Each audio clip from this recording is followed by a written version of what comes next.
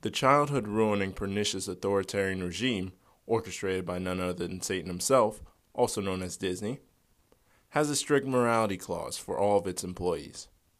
Now I know what you're thinking. The irony of this entity, this demonic entity, having a morality clause at all, is a notion so bizarre it is laughable. I concur. Not only does this clause exist, they do not shy away from exercising judgment on those who violate this clause. Disney determines what actions constitute violation, and the way it is described, it is very open-ended. It would be far less troublesome to elucidate what would constitute acceptable behavior.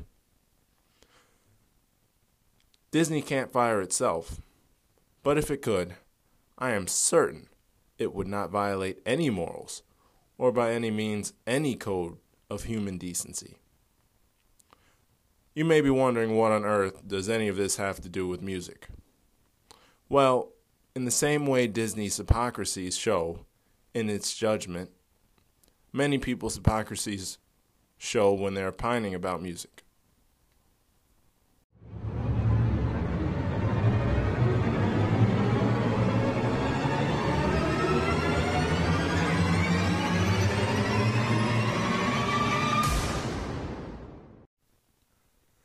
This is transgressive modernity. I am currently reading The Occult Renaissance Church of Rome by Michael Hoffman. You may obtain this book and his other publications at revisionisthistory.org. Mr. Hoffman has thus far illuminated specific primary and secondary sources which not only expose the occult influence on the Church of Rome, but some sources help contribute to the occult influence and ultimate departure of the Church from its original principles and doctrines. I cannot say with any amount of certainty that any of the Catholics I know would agree with the implied and explicit assertion that the Church of Rome became heavily influenced and subverted by the occult. Unfortunately, many poor souls are persuaded to believe the Renaissance should be seen as unequivocally good. Many poor souls are still indifferent to the Vatican councils and contrivances alike, leaving people like me to question whether they understand the precedents which have been set and how they fare biblically.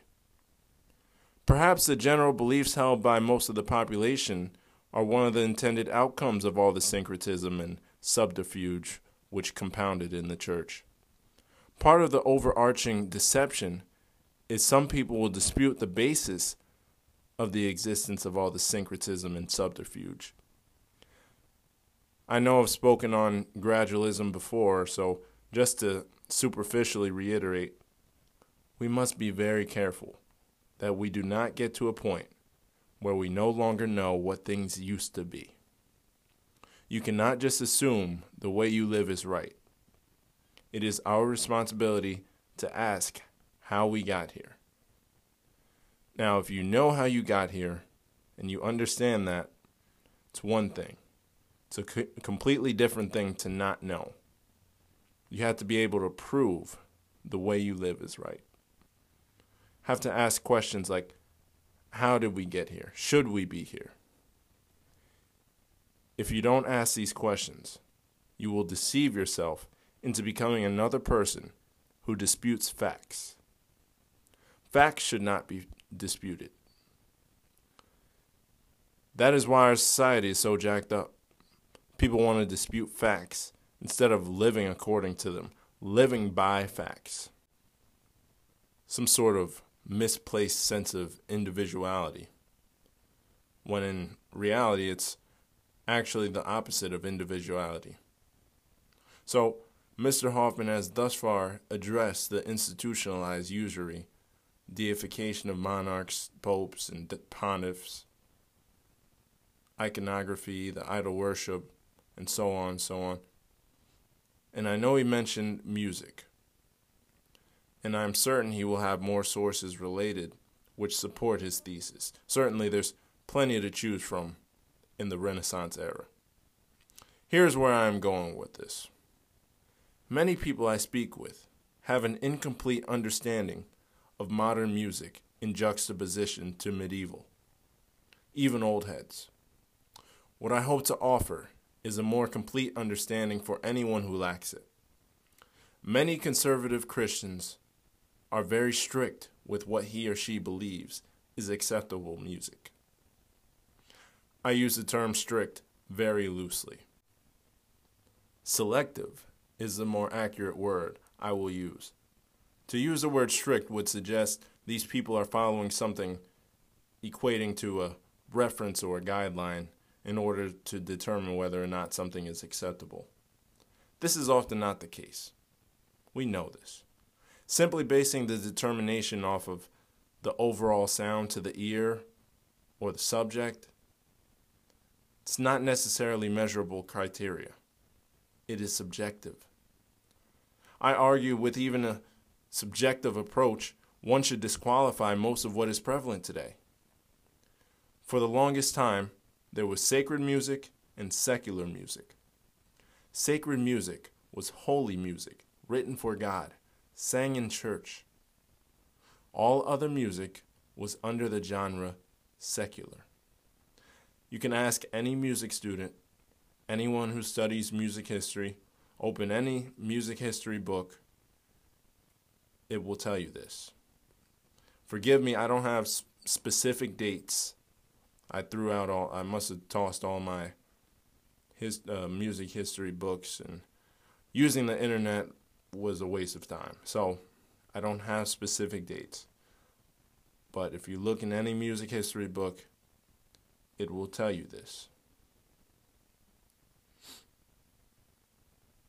The earliest recording music that we have is Gregorian chants. This was sacred music. This was before the Renaissance, before the Romantic era, the Baroque, the Classical. Gregorian chants came a few hundred years after the death of Christ.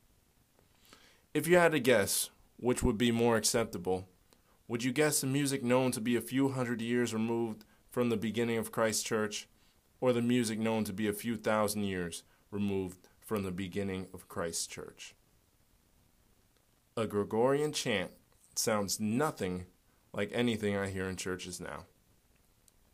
Feel free to YouTube one so you know what it sounds like. I mean, even the fundamentalist sects and the hardcore traditional churches I've seen who sing from the hymnal books and everything, they're still wrong by early church standards. Why are they wrong? Polyphony was forbidden for the longest time.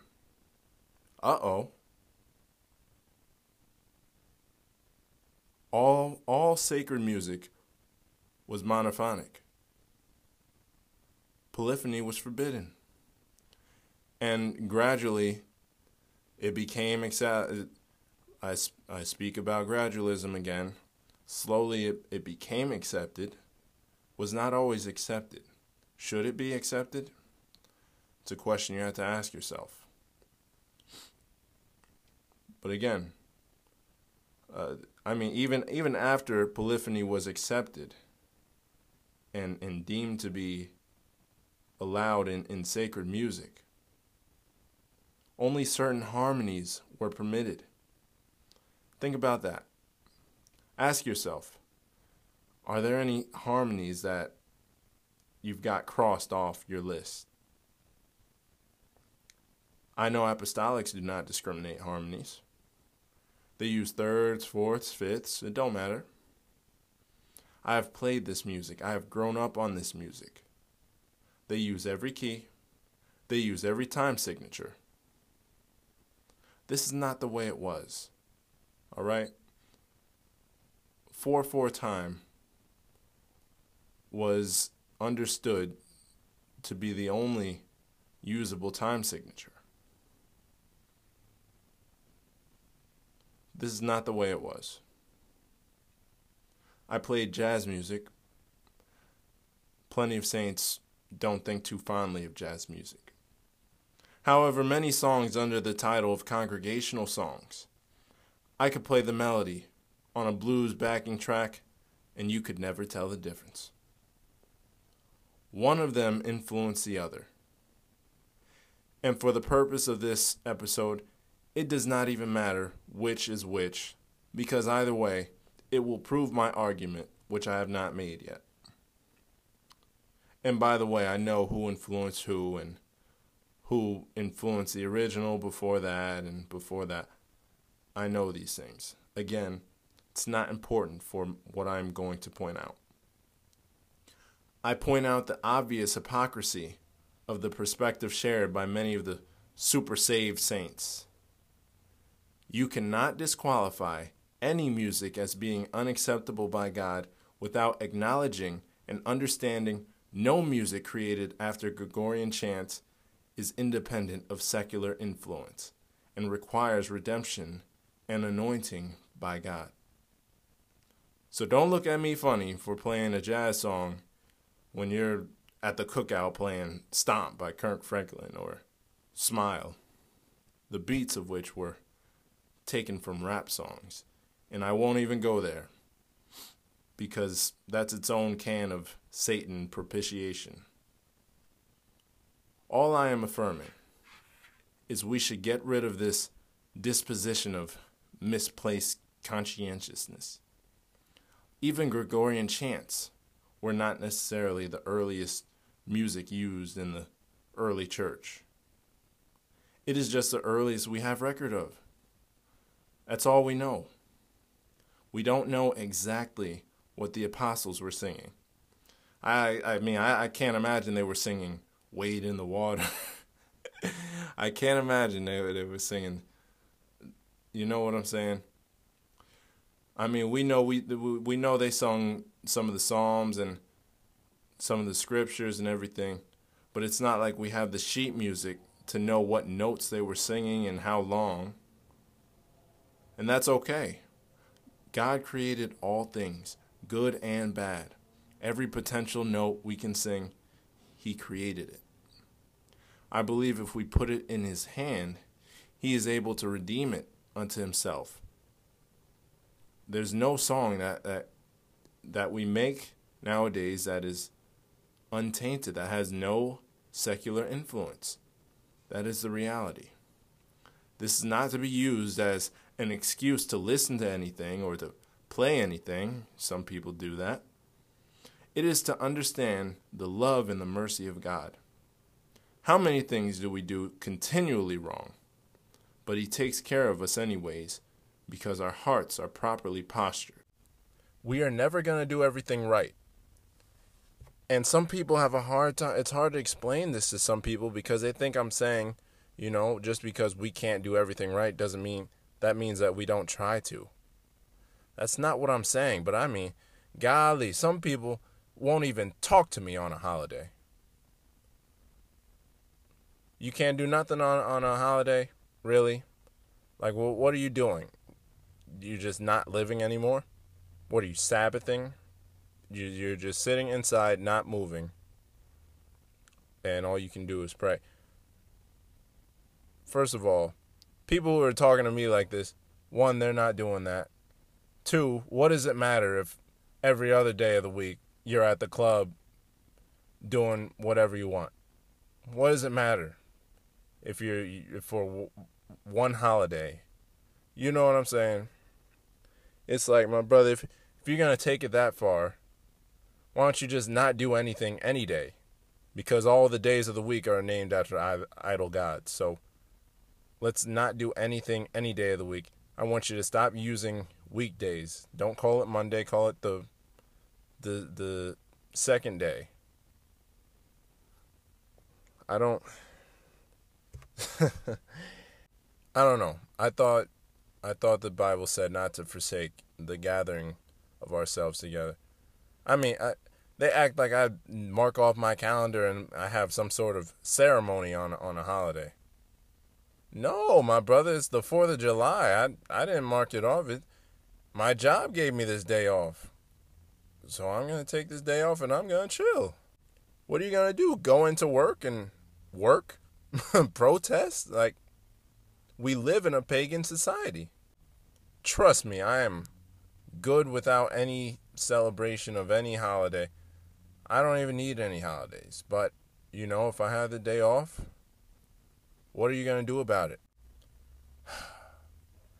There are seriously people who will argue me down and claim that by doing anything on a holiday, you are worshiping the occult and playing a part in the enemy's agenda. And you only incriminate yourself when you do that. We live in a pagan society. Our language itself propitiates pagan deities. And you're going to tell me that by relaxing on a holiday, as opposed to what else, I really don't know, somehow that supports the enemy's agenda. You're going to have a hard time with convincing me of that. This is transgressive modernity. Feel free to leave a comment, or you can email me at transgressivemodernity@gmail.com. I usually combine topics and make much longer episodes. However, my next two topics may be too deep to conflate. With that being said, thank you for joining me, and I'll see you next time. God bless you.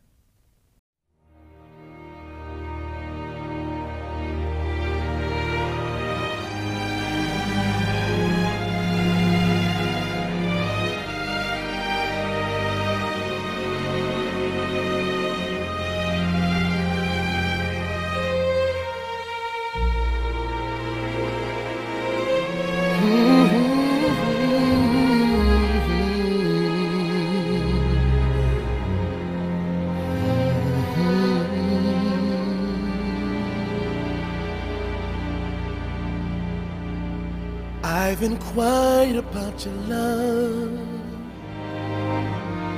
through the years.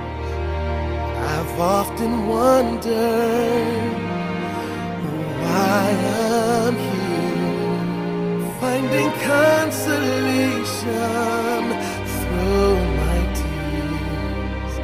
My one desire is to be more sincere. Author of my blessed destiny, complete the work that you've begun in me, till the day that I rest at your feet. But until then, I rest within your peace, and bless my soul. Bless my soul, bless my soul, please bless my soul. I have come too far now to let go. I can be whole if you will bless my soul. I have learned to let all ambitions go in exchange for the things you hold. So now wash me, Lord, now through and through. My heart will sing a song of gratitude. So bless my soul, please bless my soul, bless my soul, please bless my soul. I have come too far now to let go. I can be whole. Bless my soul, bless my soul, please bless my soul, bless my soul, please bless my soul. I have come too far now to let go. I can be whole bless my soul, I can be whole. If you would bless my soul,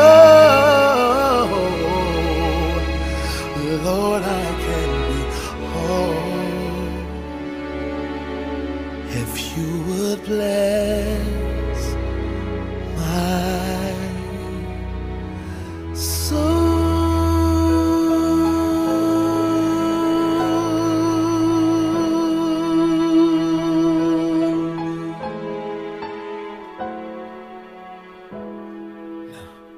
Now more than anything, I need you just to bless my soul. Now more than anything, I need you just to bless my soul. More than the money, you just to bless my soul. Give me integrity. Thank you. I need you just to bless my soul. Give me longevity. Oh Lord, I need you just to bless my soul. Now more than anything, Lord, I need you just to bless my soul.